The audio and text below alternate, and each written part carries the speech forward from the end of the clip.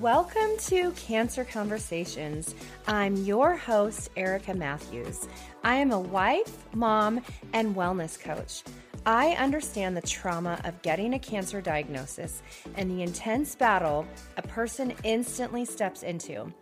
This podcast is all about learning how to overcome adversity and how activating faith plays a key role in the outcomes we want to have. Each week, I will be bringing you education and inspiration, as well as interviews with other fellow warriors. Get ready to be empowered in your faith, mindset, and your health. Now, let's get into today's episode. All right. Well, we are here with another episode of Cancer Conversations, and I'm so excited for my guest today, Dr. Jenn Simmons. And I'm going to just share a little bit about her first before we have her come on. But Dr. Jenn Simmons started her professional career as Philadelphia's first fellowship-trained breast surgeon. And after spending 17 years as Philadelphia's top breast surgeon, her own illness led her to discover functional medicine. So, enamored with the concept of creating health rather than killing the disease, she left traditional medicine and her esteemed surgical position. And in 2019, she founded Real Health MD with the mission to help women anywhere along the breast cancer journey to truly heal. So, Jenn, I'm so excited to hear about this. That's how it happens, right? We get our own diagnosis and it literally takes us into a whole new path, a whole new world. So, well, welcome. We all get our messages, right? Right? We all get our messages. Yes. And I mean, I didn't see mine coming. Most people don't see theirs coming. I am deeply grounded, deeply rooted in the world of breast cancer. I come from a breast cancer family. I actually don't remember a time in my life where I didn't know about breast cancer. And growing up, I had a first cousin. She was my hero. Her name was Linda Creed. She was a singer-songwriter in the 1970s and 1980s. She wrote all the music for the Spinners and the Stylistics. I am both dating myself and geographically pegging myself. She was the queen of Motown sound in Philadelphia. She was beautiful, brilliant, larger than life. She wrote 54 hits in all, and her most famous song was The Greatest Love of All.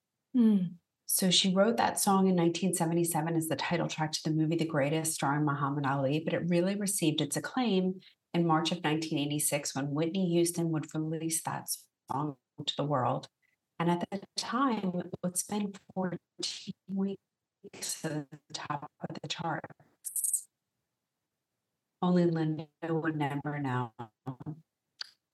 Because Linda died of metastatic and her life and ultimately her death gave birth to my life's purpose. So I did the only thing I knew how to do. I became a doctor. I became a surgeon. I became the first fellowship-trained breast surgeon in Philadelphia. I became the first oncoplastic breast surgeon in Philadelphia. And I did that really well for a really long time. And about 15 years into my career, when I was at the top of my game and really thought that I was making a fundamental difference in the world of breast cancer. And I'm a surgeon and running the cancer program for my hospital and a wife and a mother and a stepmother and an athlete and a philanthropist. And I have all these balls in the air. And I think I'm an expert juggler until the day that they all came crashing down for me. And I went from being probably one of the most high functioning people you ever met to basically not being able to walk across a room because I didn't have the breath in my body. And I had 3 days of really intensive workup because when you're the big money maker for your hospital, they make sure that you're worked up quickly. And at the end of that 3 days, I am sitting in the office of my friend and colleague and physician, and he tells me that I need surgery and chemoradiation, and I'm going to be on lifelong medication. And despite the fact that I know that these are things that I do all day, every day, without hesitation or reservation, when the words are coming at you, it's a whole different experience. And I just had a sense, call it God, call it higher power, call it whatever you want to call it, despite the fact that I knew that this was the standard of care, despite the fact that I was deeply steeped in conventional medicine, I knew that this was not the path that I was going to take. I walked out of the office. My doctor told me I would die of my disease, just like I had told thousands of women before that, they ask me what will happen if I don't treat my cancer. And I tell them they're going to die of their cancer. Wow. So, he told me that I was going to die of my disease. And I said, I just know there's something more. I didn't know what it was. I did not know, but I knew there was something more. And I went on a journey to find out. And I was fortunate that early on in my journey took me to a place where I heard Mark Hyman speak. And at the time, it was 2017. He was still very, very obscure. I mean, there are still so many people who don't know who he is. Do you know who he is? Yeah. Yep. Yeah. So he comes and walks on stage, lanky self and his toothy grin. And he introduces himself as a functional medicine physician. And at this point, I'm a doctor for 20 years. I say, there's no such thing as a functional medicine physician. What is this quack talking about? And then I remember that I'm sick and that I'm there for a reason. So I kind of check my ego at the door and I shut up and I listen. And thank God I did. Because within minutes of him speaking, I realized exactly why I got sick. I got sick so that I could be in that room on that day listening to him speak. Because not only was what he's saying forecasting how I was going to heal, but he was also forecasting how I was going to help millions of women heal. Wow. Because as a surgeon, not only did I not have access on that level to millions of women, but as a surgeon, I wasn't changing the trajectory of their lives. Yes, maybe I was delaying the inevitable, but I wasn't changing the trajectory that they were on. I wasn't changing why they got cancer. I wasn't intervening on any level as to why they got cancer. I was just removing the cancer and waiting for the body to catch up afterwards. And the body is keeping score. Yep. So unless you figure out your why, you're just gonna meet that message again down the road. Might not be in the exact form, might not be as breast cancer. Next time, maybe it is cardiac disease. Maybe it's dementia. It's a whole host of other things. But unless you figure out your why, you're going to meet it again. Unless you hear the message, you're going to meet it again. And we often, as we walk through life, we get whispers. In retrospect, I had whispers, but we don't listen to the whispers. We only listen to the screams. And so I'm on a mission to help people to recognize the whispers so that we don't have to endure the screams. That's amazing. So what stage were you when you got diagnosed? So I did not have breast cancer. I had Graves' disease, which is an autoimmune disease of the thyroid.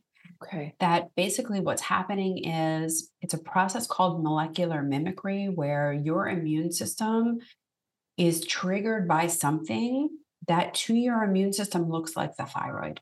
And the thyroid is the master gland of our metabolism. So when you attack the thyroid gland and those thyroid cells die, it floods your system with thyroid hormone. And when that happens, your heart beats really fast, you breathe too fast. And if this process is not controlled, people die of heart failure. They either have a heart attack because their heart is working too hard because there's no feedback loop. It's all, you're in overdrive all the time. Or you're in overdrive all the time and your heart just wears out. It just gives out. So it's treated just like cancer because no one is taking the time to figure out what's going on. And so they say, just remove the thyroid gland. Well, the problem with removing the thyroid gland and then radiating the thyroid gland afterwards is that it is the master of our metabolism. So there are major, major, major ramifications to removing the thyroid gland. And for me, that voice inside of my head said, why would God give me a thyroid gland that I need in order to exist, only for me to take it out, radiate myself, poison myself, and then have to be on synthetic hormone replacement for the rest of my life, or else I can't live? It didn't make any sense to me. Like, I just didn't see how that could possibly be God's plan. And when I thought about it that way, I approached it completely differently. Now, when I met Mark Hyman and he talked about functional medicine and he talked about root cause medicine and, not treating the symptom, which that's all that my doctor was doing. And if I'm being honest, that's all I was doing for people, is treating the symptom, because cancer is not the disease. Cancer is the symptom of the disease. Right. And the disease is somewhere 5-10 years back. Yep. Right? That's where the dysfunction lies. And that's where we have to look to. We have to look to the dysfunction rather than getting caught up in the tumor, getting caught up in the name and the disease. Right? Like, I think if we called it something else, people could be more introspective about it. But they get so invested in the cancer that they can't see anything else. It's like you can't see the picture when you're in the frame. Yeah, it totally becomes, I'm on my own journey, but people get obsessed with, surviving, and they do chase the symptoms and chase the healing modalities. And I'm all about root cause healing, because if you do not solve that problem, it's never going to end, or you're, like you just said, you're going to attract a different diagnosis later on. So, I mean, quite frankly, unfortunately, in a very crude way, it's just a never ending game of whack-a-mole, right? Like, put this fire out and another one pops out. Put this fire out, another one pops out. I mean, that's just what happens if all you're doing is symptom management. Right. Right. And to some extent, that is by intention in our current medical system, because our current medical system is built on a platform of illness. Yep. There's no way to get into it unless you get sick. It's not like people are going to their doctor and seeking health. What they're going to their doctor for is disease management. Yes. And doctors don't even really know how to assist you in being healthy, how to advise you in being healthy. It's just not part of their repertoire. Exactly. And so what ends up happening is that we just go from disease to disease to disease, because all we're getting along the way is advice on how to manage the symptoms. So, if you take a drug for one symptom, well, that not only is that drug not eliminating the reason why you're having the symptom, but that drug is then creating a second symptom. I mean, there's no better example than as women age, and, it's not so true for men, because men don't have they don't have enough estrogen for it to be cardioprotective, but it's women, estrogen is very cardioprotective. And as women go through menopause, they lose that cardioprotective mechanism. And so we see the lipids go up and heart disease incidence goes up and that kind of thing. And so this is a very common time where women are put on statins to lower their cholesterol. Well, when you go on a statin, you increase your risk of diabetes by 63%. So now you're on a statin, and now you need something to manage your blood sugar, and on and on and on. And each thing begets the next. And also, when you're on a statin and your cholesterol levels drop, now you don't have enough cholesterol to keep the brain healthy. So now you have depression. Now you have brain fog. And there's another drug and another drug and another drug. And it's just this never ending feed forward cycle that you can't get off unless you break away from the system and break away from the cycle. Exactly. Oh my gosh, I'm with you 100%. So do you see the system changing? Because I don't. I mean, I feel like I could go a whole into that, but I don't see it changing. But do you? Well, it's certainly not changing as rapidly as I would like to see it. Uh-huh. And the hill that I'm going to die on is the breast cancer screening one. So we are still living in a country where women are told that mammograms save lives. Yeah. And it is nearly impossible to get a radiologist, let alone an OBGYN or a general practitioner or a general medicine doctor. It is nearly impossible to get them to agree that mammograms actually are harmful and cause cancer. And they quote a study that is not even applicable anymore, but there is zero evidence that mammograms save lives. And in fact, when we look at population statistics, we have to screen thousands and thousands of women in order to find that one woman that we might change the trajectory of her life. Meanwhile, we're going to cause way more cancers than we will save lives when we use mammograms to screen.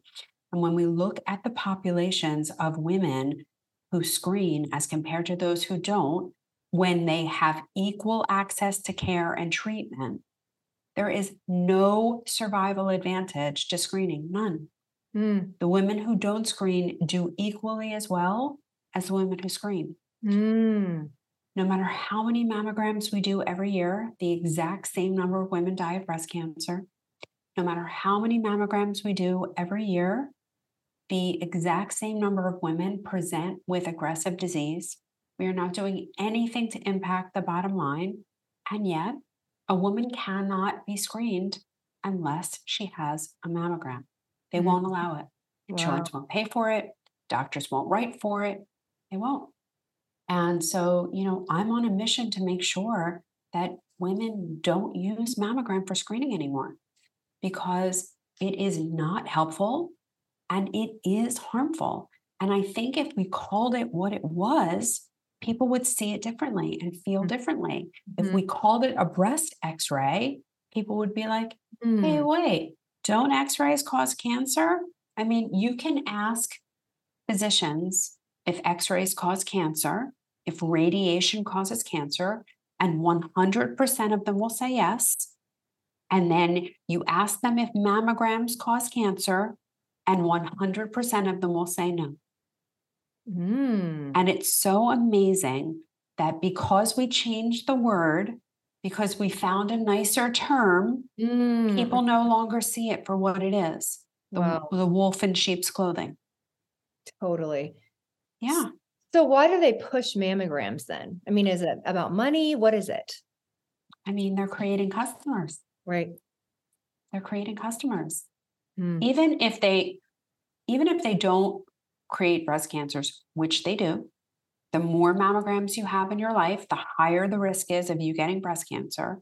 But even if they didn't create cancers themselves, they are money generating in themselves because a certain percentage of them, depending on where in the country you're imaged, if you're on the East Coast, it's much worse than if you're anywhere else in the country. But on the East Coast, they call back 50% of women for additional views. 50%. 50% of women who go for a mammogram have to then go and have another mammogram for a closer look. Now, in some parts of the country, it's 25%. But even still, if we're calling back 25% of women for additional views, that's money in itself. And then they ask for an ultrasound, and then they ask for an MRI.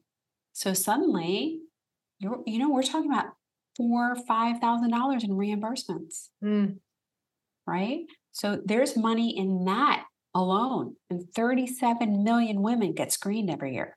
37 million. So we're talking big, big, big numbers. Beyond that, a certain percentage of those women who get called back are going to be told that they need a biopsy. Yeah. Even though 75% of the biopsies that are performed for breast imaging abnormalities are benign. So 75% of the women that get biopsied got biopsied for nothing, for no reason. And let me tell you, besides the pain of the biopsy, there is a bell that once you ring that bell, it cannot be unrung. Even if they don't have breast cancer, they now see themselves as high risk. They feel as if they're at high risk, and that stays with them forever. This is a very high price that women are paying so that the system can make some more money. Wow. Ew. Yeah. It's frightening. And then there are the 40,000 DCIS diagnoses that people get every year. And this is a non-invasive cancer. This has no potential to spread, no potential to be life-threatening, and yet we treat it like invasive cancer. And when you treat DCIS like it's invasive cancer, these women for the rest of their lives have to endure all the side effects of that treatment. And they're not benign. They're not negligible. We are increasing their risk of cardiac disease. We are increasing their risk of osteoporosis. We're increasing their risk of dementia, of depression, of anxiety. This is not nothing. We're interfering with sexual health. I mean, this is not nothing. And yet it goes on all day, every day, because it makes a lot of money for the system. And it's really sad. So, when you ask me, are things changing? And I tell you, they're not changing quickly enough, but they are changing. And I was very, very fortunate about a year ago to be introduced to a gentleman named John Clock. So John Clock his background training is in medical oncology, and he was the head of the cancer center at USC for a number of years. But he's been an inventor since he was like knee high. I think he invented his first thing at 7 or 8 or something like that. He's just like a tinkerer. And he invented the cardiac score, the calcium cardiac score.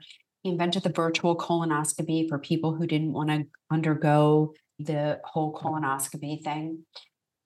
And the NIH tapped him on the shoulder and said, we need to solve this breast screening problem because right now MRI is like the definitive screening test for women with dense breasts or a history of a history of breast cancer or a BRCA mutation. But MRIs are uncomfortable. They take a long time. They're very expensive, and they have access problems. Not to mention that they use gadolinium, which is a heavy metal, and it builds up in the body. It's very dangerous over time. And so he's supposed to solve the MRI problem, and he does. And he does it too well because he comes up with a test that can screen for breast cancer quickly, painlessly, comfortably, no radiation. And it has 40 times the resolution of MRI. And so while it was not intended to replace mammogram, it's certainly poised to do that. And so I think the world is changing. I think the change is going to come on behalf of the women that demand it. We're not going to trust that our doctors have our best interests at heart. Yes. And I am not insulting doctors. I think that they are doing the very best that they can. Right. I think they're doing their jobs. Yeah. And for nearly 20 years, I did my job and I thought I was doing a really great job. And during that time that I did a really great job, I wrote for thousands of mammograms. Thousands. Okay. So they are doing exactly what they are taught to do and doing it well and with great pride and great conscience because they don't know. They don't know. Hey, I want to pause from today's episode and talk about an immune system molecule that has certainly changed my life, but is making a lot of waves out in the world. And strong immunity is my passion. And I truly believe that every single person needs to be using this molecule. It activates your natural killer cells. It makes your immune system 437% smarter. It kills cancer cells, and its main job is to help your body recognize a threat and then respond to it. Now, one of the great things about this molecule is if your body doesn't recognize where the problem is, it can't certainly fight it. So it's like this molecule points out where the problem is so it can effectively fight it. So if you are interested in what this molecule could do for you, go ahead and message me at hello@ericamatthews.co. All right, let's get back into today's episode. That's what I was going to ask you. Like everything that they tell their patients that is the cutting, burning, poisoning model, they're just taught that way, right? That's taught. What they learn in school. Yeah. Yeah. Yeah. It's exactly what I learned in school. Wow. And I think it's so hard. First of all, if you try to think outside of the box while operating, no pun intended, within that system, that conventional medical system, you're really up against it. Mm-hmm. I mean, it's not acceptable. Like for me, for my purposes, when I learned about all of this, I really tried to incorporate it into my surgical practice, right? Like I wanted to talk to people about how they should eat and how they should think and how they should move and spirituality and connection and all the things that we know are super duper important. And I got called into my chairman's office. What are you doing? Well, you don't pay for you to talk to people. You pay for you to operate. Wow. Right? Like you have to remember that this is a business. It's the business of medicine. And their best interests are not to make people healthier. I mean, I have an awful, awful story. I probably shouldn't share it. But at one point, I was asked to be the first chair of integrative oncology in the country.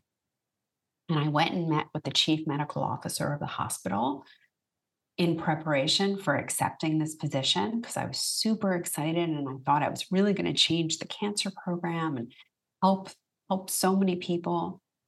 And I said, what are we going to do about the cafeteria? And he said, what do you mean? And I said, well, I can't have people operated on for cancer and like wake up the next morning and have bacon, eggs, and sausage. Like, I can't do that. He's like, well, the cafeteria is off the table. I said, why? He said, well, our hospital grading system, the Price Gurney scores, part of that score is based on the food and how it tastes. And if we make the food healthy, people don't like how it tastes, they give us a lower score. And that's how we're reimbursed based on this score. I'm like, okay, let's put that aside. We have a captive audience. We have an opportunity. These people just had a heart attack. They just had a cancer operation. Like, this is the time when we can reach them. We can help them. We can teach them. We can prevent this from happening again. He said, but we don't want to prevent it from happening again. I said, what do you mean? He's like, well, we get paid on how many cardiac procedures we do.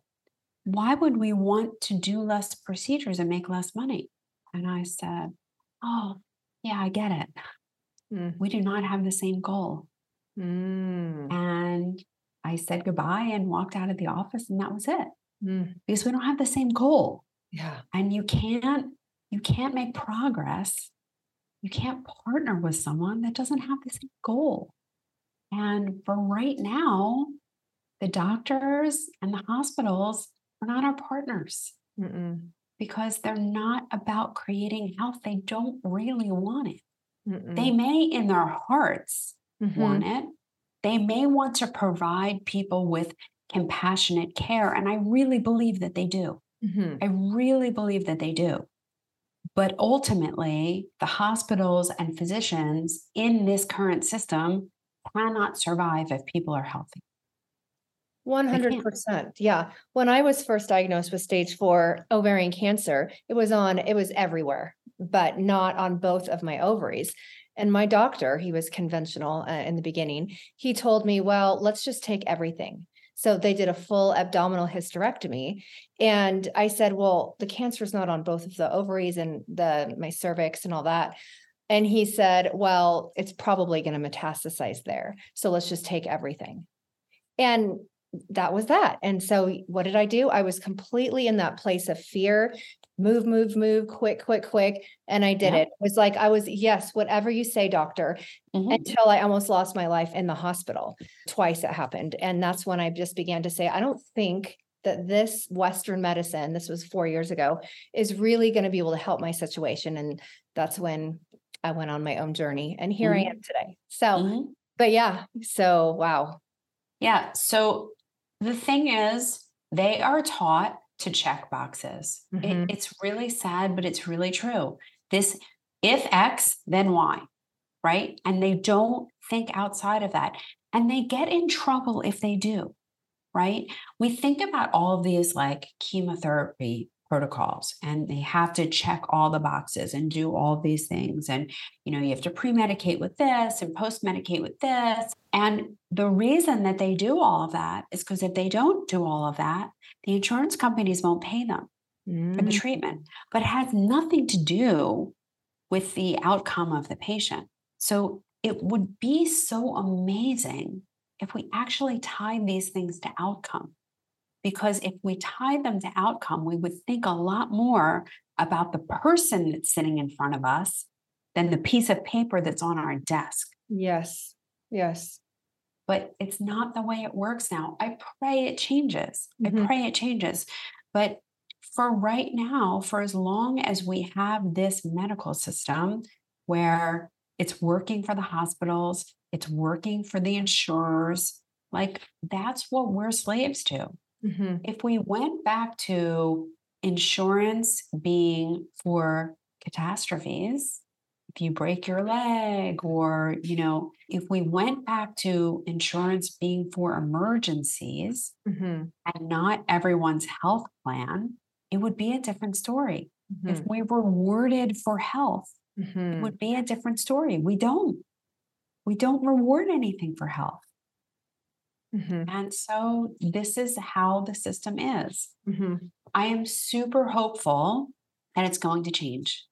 I'm super hopeful that people like me and the loud voices out there just get louder, and people like you demand change. Yes. That this is not acceptable and I'm not doing it. Yes. That's the whole reason I started my podcast, is I wanted it to be a platform where I interview people who have woke up and said, oh no, this is not true health. I am not probably going to survive this, and forge their own way. And so I interview all kinds of people who have done that. And I almost want to call you a whistleblower. I love it. Keep blowing. Keep blowing. Yeah. Well, I definitely am a thorn in the side of the medical imaging world. And it's okay. I mean, because I know that I'm coming out on the right side of history. Right. And I will get tons of messages that say, but the mammogram found my cancer and a mammogram saved my life. And the system really wants you to believe that. Yeah. It really does. And all I can say is, thank God your life was saved. Yeah. I'm not at all convinced that it was the mammogram, but for my purposes, the why doesn't matter. Your life was saved. Great. But mammogram is not saving women's lives. It's just not. And that's why I'm making sure that as many women as possible know about QT imaging. And I am going to open imaging centers all across this country so that women can safely, comfortably, and reliably screen for breast cancer if you choose to screen. The flip side of it is you don't have to screen. You don't have to. I mean, we know that the women that just do self-breast examination do just as well as the women who go and have screening examinations. I understand and respect the person that wants to feel involved, wants to be proactive. And that's why I'm so excited to have this QT imaging, because I know that I'm not putting them in any harm's way. And I have the ability to, this is a functional test, which means that if we see something on this test, you can come back in 2 months, we can rescan you and look at a doubling time. And we know that things that have doubling times less than 100 days are meaningful, and things that have doubling times greater than 100 days are not meaningful. So we don't have to do unnecessary biopsies, and we don't have to put women on this hamster wheel of worry. Mm-hmm. Right? Again and again and again, more imaging, more imaging, more imaging, more biopsies, more biopsies. And it's a bell that once you ring, you can't unring it. And we're just not doing the right thing for people. And I'm going to change that. Yes. I'm on a mission to change that. Yes. Amazing. What are your thoughts on biopsies spreading cancer? So I actually don't think that the data is there in support of that, just from my own personal experience, because everyone who has a breast cancer diagnosis gets a biopsy, right? And I'm speaking strictly about breast cancer right now. I'm going to address other cancers later. But in the breast cancer world, it is very predictable how many women will die of breast cancer each year. So if biopsying the breast cancer was really meaningful in terms of changing the biologic behavior of the tumor or seeding the tumor or anything like that, we would expect more people to have this kind of metastatic conversion, but we just don't see it. We don't see it. So I think that for most women, when they undergo biopsy, is there some transfer of cells outside of the tumor to the surrounding tissues? Maybe, but I think that the immune system, when it's just a couple of cells, is able to really take care of that. And we do see that borne out in that if you have surgery within a couple of weeks of your biopsy, we will see some studying in neighboring tissues. And then the further you get out, the less likely it is to see any stray cells, if you will. And that's true of the lymph nodes too. The closer to the biopsy you have your surgery, the more likely it is to see tumor cells in the lymph nodes. And the further out, the less likely it is. So I don't think in terms of breast cancer, you're really putting yourself in harm's way necessarily by doing a biopsy. The biopsy results are not going to that strongly influence what I do, because from my perspective, like, it is a ridiculous concept to assume that everyone whose tumor looks similar under the microscope needs the same treatment, right? Like, everyone arrived at that place differently. And because your tumor looks similar under the microscope, we're going to treat you all the same. I mean, it's ridiculous, right? Which is why the response rates to most chemotherapeutic drugs are abysmal. Like, a new drug will get approved if 8 or 10 or 13% have a response. Well, that's terrible. To undergo the side effects and endure the side effects of these totally toxic drugs because 13% of people responded to it. But the reason that you're only seeing this is because just because it looks similar under a microscope doesn't mean the disease is the same, doesn't mean the drivers are the same. So I have really kind of transferred my focus to the liquid biopsies, see what's circulating in your body, because that's what you really need to focus on anyway, right? And I'm using them to make individual treatment plans, but the treatment plans are way more comprehensive in that you have to get your diet right. We have to get your movement right. We have to get your sleep right. We have to eliminate the toxins in your body. We have to get some detoxification going. We have to find healthy ways to manage stress because, the alcohol and the pot and the drugs and the constant worry and the sleep disruption, like, that's not how to manage stress. And to, help people to ensure that they are hearing the message, that they are living their purpose. Because we are all put here by God for a purpose, every single one of us. And my purpose isn't your purpose, and your purpose isn't my purpose. And God doesn't expect you to be me or me to be you, right? We all have our unique purpose, and we need to make sure that we're true to that. And because when we're not, and when we're not living in integrity, and when we're not living in the way that we're supposed to be living, that's where these messages come from. And this isn't about blame or shame or what you did, because no one, even people that smoke, they don't smoke with the intention of getting lung cancer. No one deserves cancer. And no one did anything intentionally for it to happen. So this should never be about blame or shame. What did I do? Yeah. Right? You didn't do anything intentionally. You didn't do anything. At the same time, things happen. And we have the opportunity to look at those things. You know, is my gut healthy? Is my mouth healthy? Is my environment healthy? Is my relationship healthy? We have to ask these questions. And sometimes they're really hard questions. You know, I remember my friend Susan, we talked about, how did she get over her breast cancer? She said, I had a husbandectomy.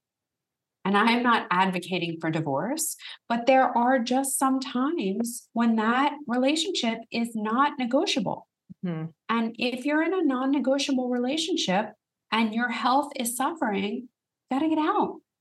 Oh, 100%. I had a client in a situation like that with an abusive husband, and he was, he provided for her in great, great ways. And so she stayed with him, but her health has not gotten any better. So, yeah, this is happening more times than we know. Yep. More times than we know. And it's terrible. It's a shame, but truly, the body is keeping score. It is keeping score.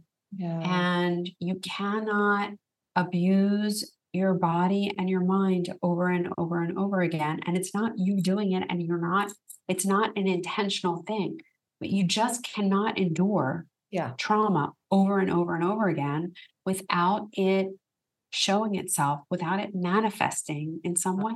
Yep, exactly. Exactly. So what do you think about, it seems like everyone is getting a cancer diagnosis. Mm-hmm. Like, it is out of control. I'm like, what is that about, do you think? We're living in a very toxic world.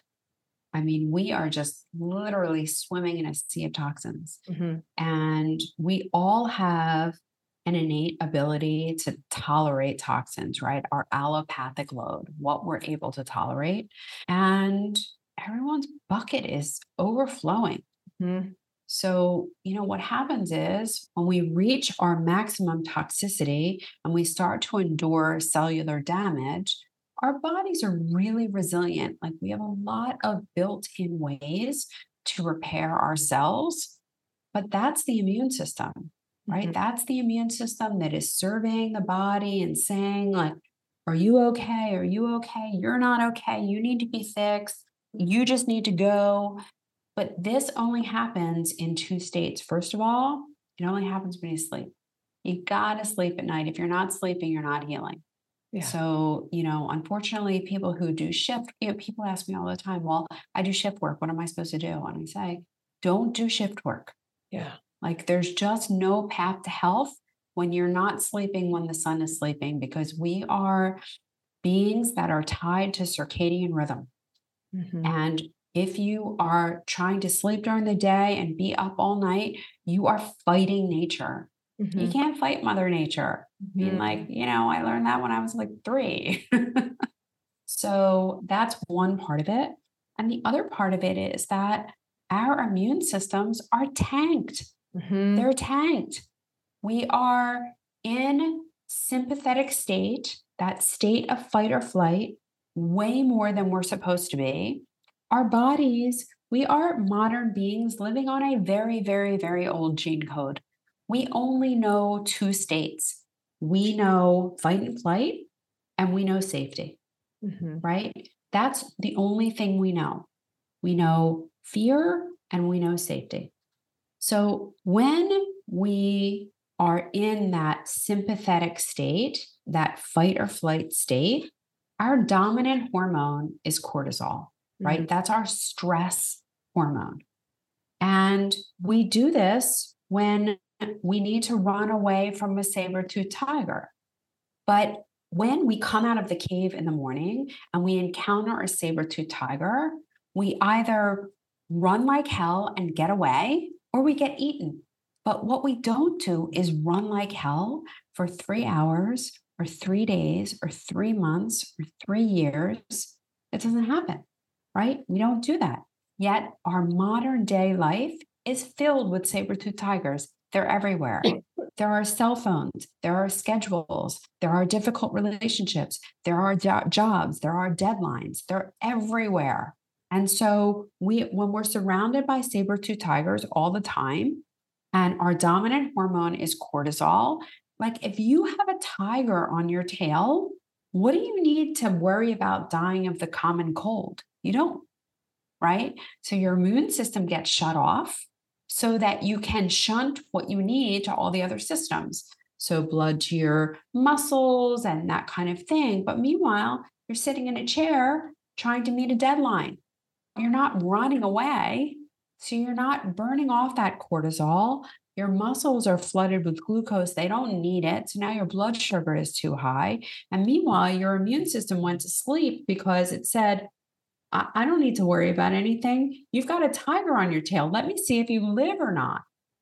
Right. And we never get to reactivate that immune system because we have to be in parasympathetic tone 95% of the time.